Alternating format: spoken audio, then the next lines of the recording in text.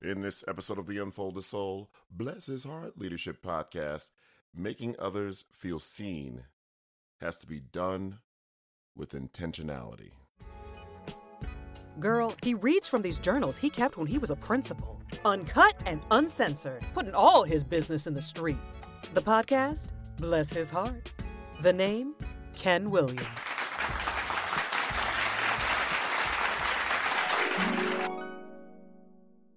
I woke up to a very sweet email from our media secretary. She took to heart what I saw as a small gesture. She was excited about her new car and was taken aback by the fact that I made time to see her car, despite the fact that I had an appointment of mine show up and arrive to school at the same time. I'm going to paste the entry on the next page. So I'm going to read the email she sent. Ken, I just wanted to say thank you.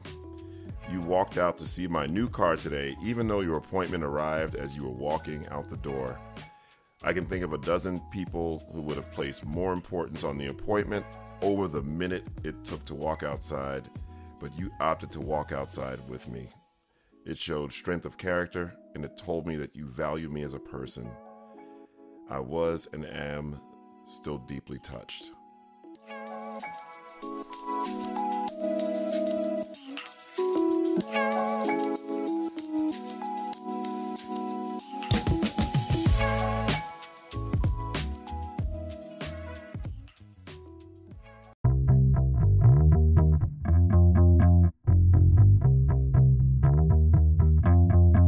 All right, baby, let's get into it. I have to say, I'm reading this entry a full 16 years later, and I have to say I'm proud of myself. Because you have those moments, when you reflect back and you think of moves you made and decisions you made. And I know what I was thinking at the time, but I'm proud of myself because I know so much more today about the importance of belonging and feeling seen and making others feel seen and valued. I'm so sensitized to it these days because I truly understand the power. And shameless plug coming, and I write about it in Ruthless Equity. And if this episode appeals to you, I urge you to buy the book. It's going to be unlike any book you've read on your shelf. But staying on the point, I can tell you that, I knew enough then that I wanted every person to feel important. And I also thought about, how do you do that in a sincere way that's authentic? And again, I know it is second nature to me now, but back then I was probably more intentional, a little more mechanical about it. I love history, and I'm not a super avid reader, but I consume documentaries. I can watch documentaries all day. I haven't watched the news in 35 years, but I can watch documentaries back to back. And let me make this disclaimer now. This is not a political statement. I'm relatively apolitical. But I remember watching a documentary on former President Bill Clinton. And one of the aspects that people really loved about him and several talked about was how when he was talking with you one-on-one, it could be at a big political event, it could be at a huge celebration, but he had a way of making you feel like you and him were the only people in the room. And that's what I mean about having the walls close in on you. And I remember that and really worked to build a muscle to do that. Now, I am I don't know. My wife calls it, she says I have restless spirit. I know I can be all over the place. Not so much in a physically erratic sense, but my mind can go in 100 different directions. And I know there was a time in my leadership early on where I thought that, if I've got like 6 fingers in the dikes in the wall, keeping the water from squirting all over the place, it was a sign of leadership strength. So I know there were times when I'm listening to one person but I'm watching someone kind of walk down the hallway and I've trying to, place an ear on what's going on there, or I'm distracted by it. Or, back in the day when I didn't know any better and was trying to be, Mr. Fix-It man so everybody liked me, I'd be trying to multitask and solve 6 problems at one time and thought it was impressive. But what I came to realize was that for me to be fully present, like be where my feet are, it took me developing a muscle. But the thing is, once I developed that muscle, the results were immediate. Like the response was immediate. People know. I know when I'm talking to someone and their mind's someplace else. Sometimes physically you can see it. You're talking to someone and their eyes are darting all over the place. And mine used to do that. I'm telling you, it used to do that. And it took me a while to build a muscle.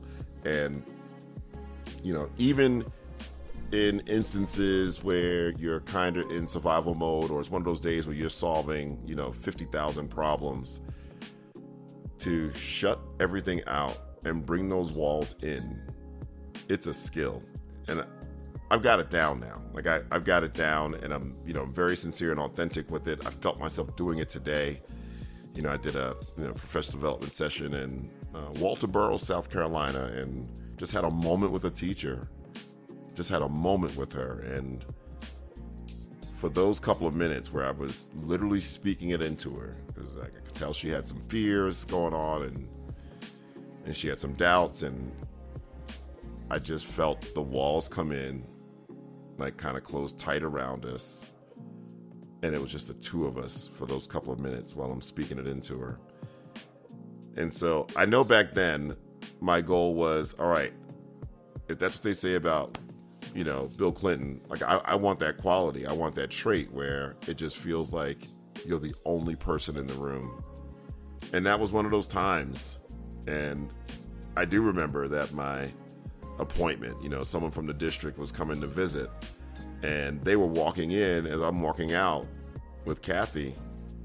And I just, asked the person to go hang out in the office. I'll be there in a few minutes, but I wanted her to know that I'm interested in seeing her car and, sharing in her excitement.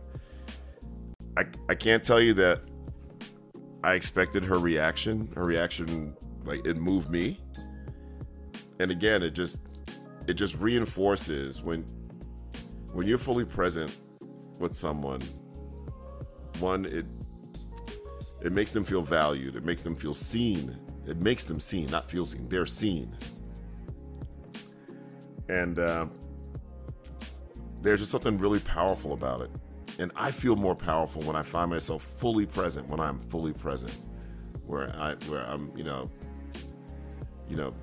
be where your feet are, is what, people will say. And again, in leadership, especially school leadership, it's probably a little easier for me to do it these days because I'm not leading a school, right? I'm leading professional development. And while, the numbers can be unwieldy in, some sessions, depending on how many participants you have, it's nothing like leading a school where you are beholden to, 7 different stakeholder groups, 5 of which can be coming at you all at one time. But I'm telling you, it is, there are a few things more powerful than that. And I'm here, it's 11 o'clock at night. I've not done a great job in, batching my podcast. So I'm home from a trip. I'm tired as hell. I'm probably on the edge of grumpy because I have overcommitted. It's my own doing, and it's a great problem to have because I have a level of demand that I'm proud of, but I've overcommitted. But the irony is, I dragged ass into my office to record this podcast, and I turn to the next entry, and it's about making someone feel seen. And it just lines up with a powerfully poignant moment I had with a kindergarten teacher today. It just, the universe works in some powerful ways. Right? I'm sitting here thinking, why the hell am I recording this podcast? I'm tired. I'm rusty, I'm hungry, and I just, spend 2 days out of town. All I want to do is like flop on my bed and summon some elves to take my shoes off. And I look up, and this entry this week, it's a short one too, is about the time I made Kathy feel like she was the only person in the world, at that moment. And I felt that I had a moment like that today. And so I'm grateful that you guys keep me on task and on point with these podcasts. My wife said, "What are you going to do?" I said, "I got to record the pod. Like, people are going to be expecting it tomorrow." But making people feel seen. Here's another irony. As I'm getting ready to record the podcast, one of my friends texts me, says, I didn't pack enough shirts for this trip. And I drove to a Men's Warehouse location where five people just ignored me. I was like, wow, that is something, man. These folks, you're there trying to spend your money, and I'm at a point in my life where I won't do it. I'll just walk out. I'm worth more. And he did the same thing. It's just crazy. But work to really make your people feel seen. I remember some distinct times when I was in that space where the walls are closing in a good way. The walls are closing in. It's just me and this person talking, or me and this team of teachers or staff members talking. And you could hear stuff going off around you like fireworks, The stuff that would, if you weren't being intentional about making your teammate feel seen, might get your attention. And what I'm telling you, it's a muscle. I thought, mistakenly so, that being in constant Marvel comic superhero problem-solving mode was impressive, but it's not.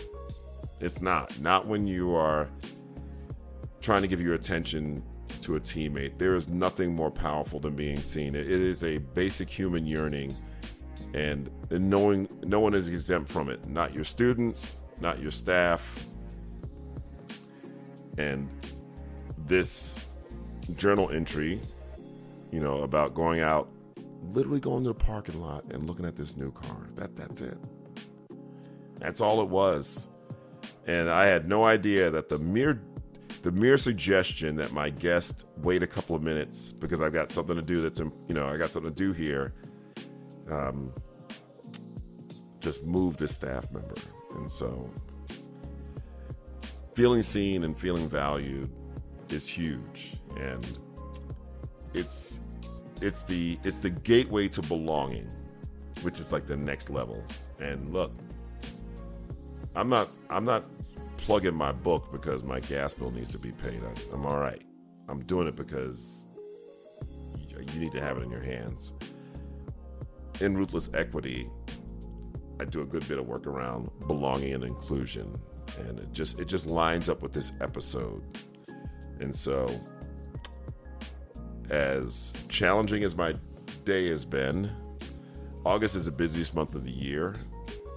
For me, for most speakers, especially, educational consultants. But my August is extended into November. So I'm a little whooped, but this entry, I don't know, just fed my soul tonight. I'm looking forward to you listening to it. I'm looking forward to your feedback. Pick up the book, leave a review.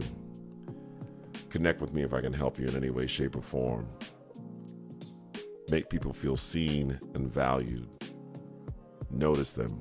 Notice every student. And start with the crown.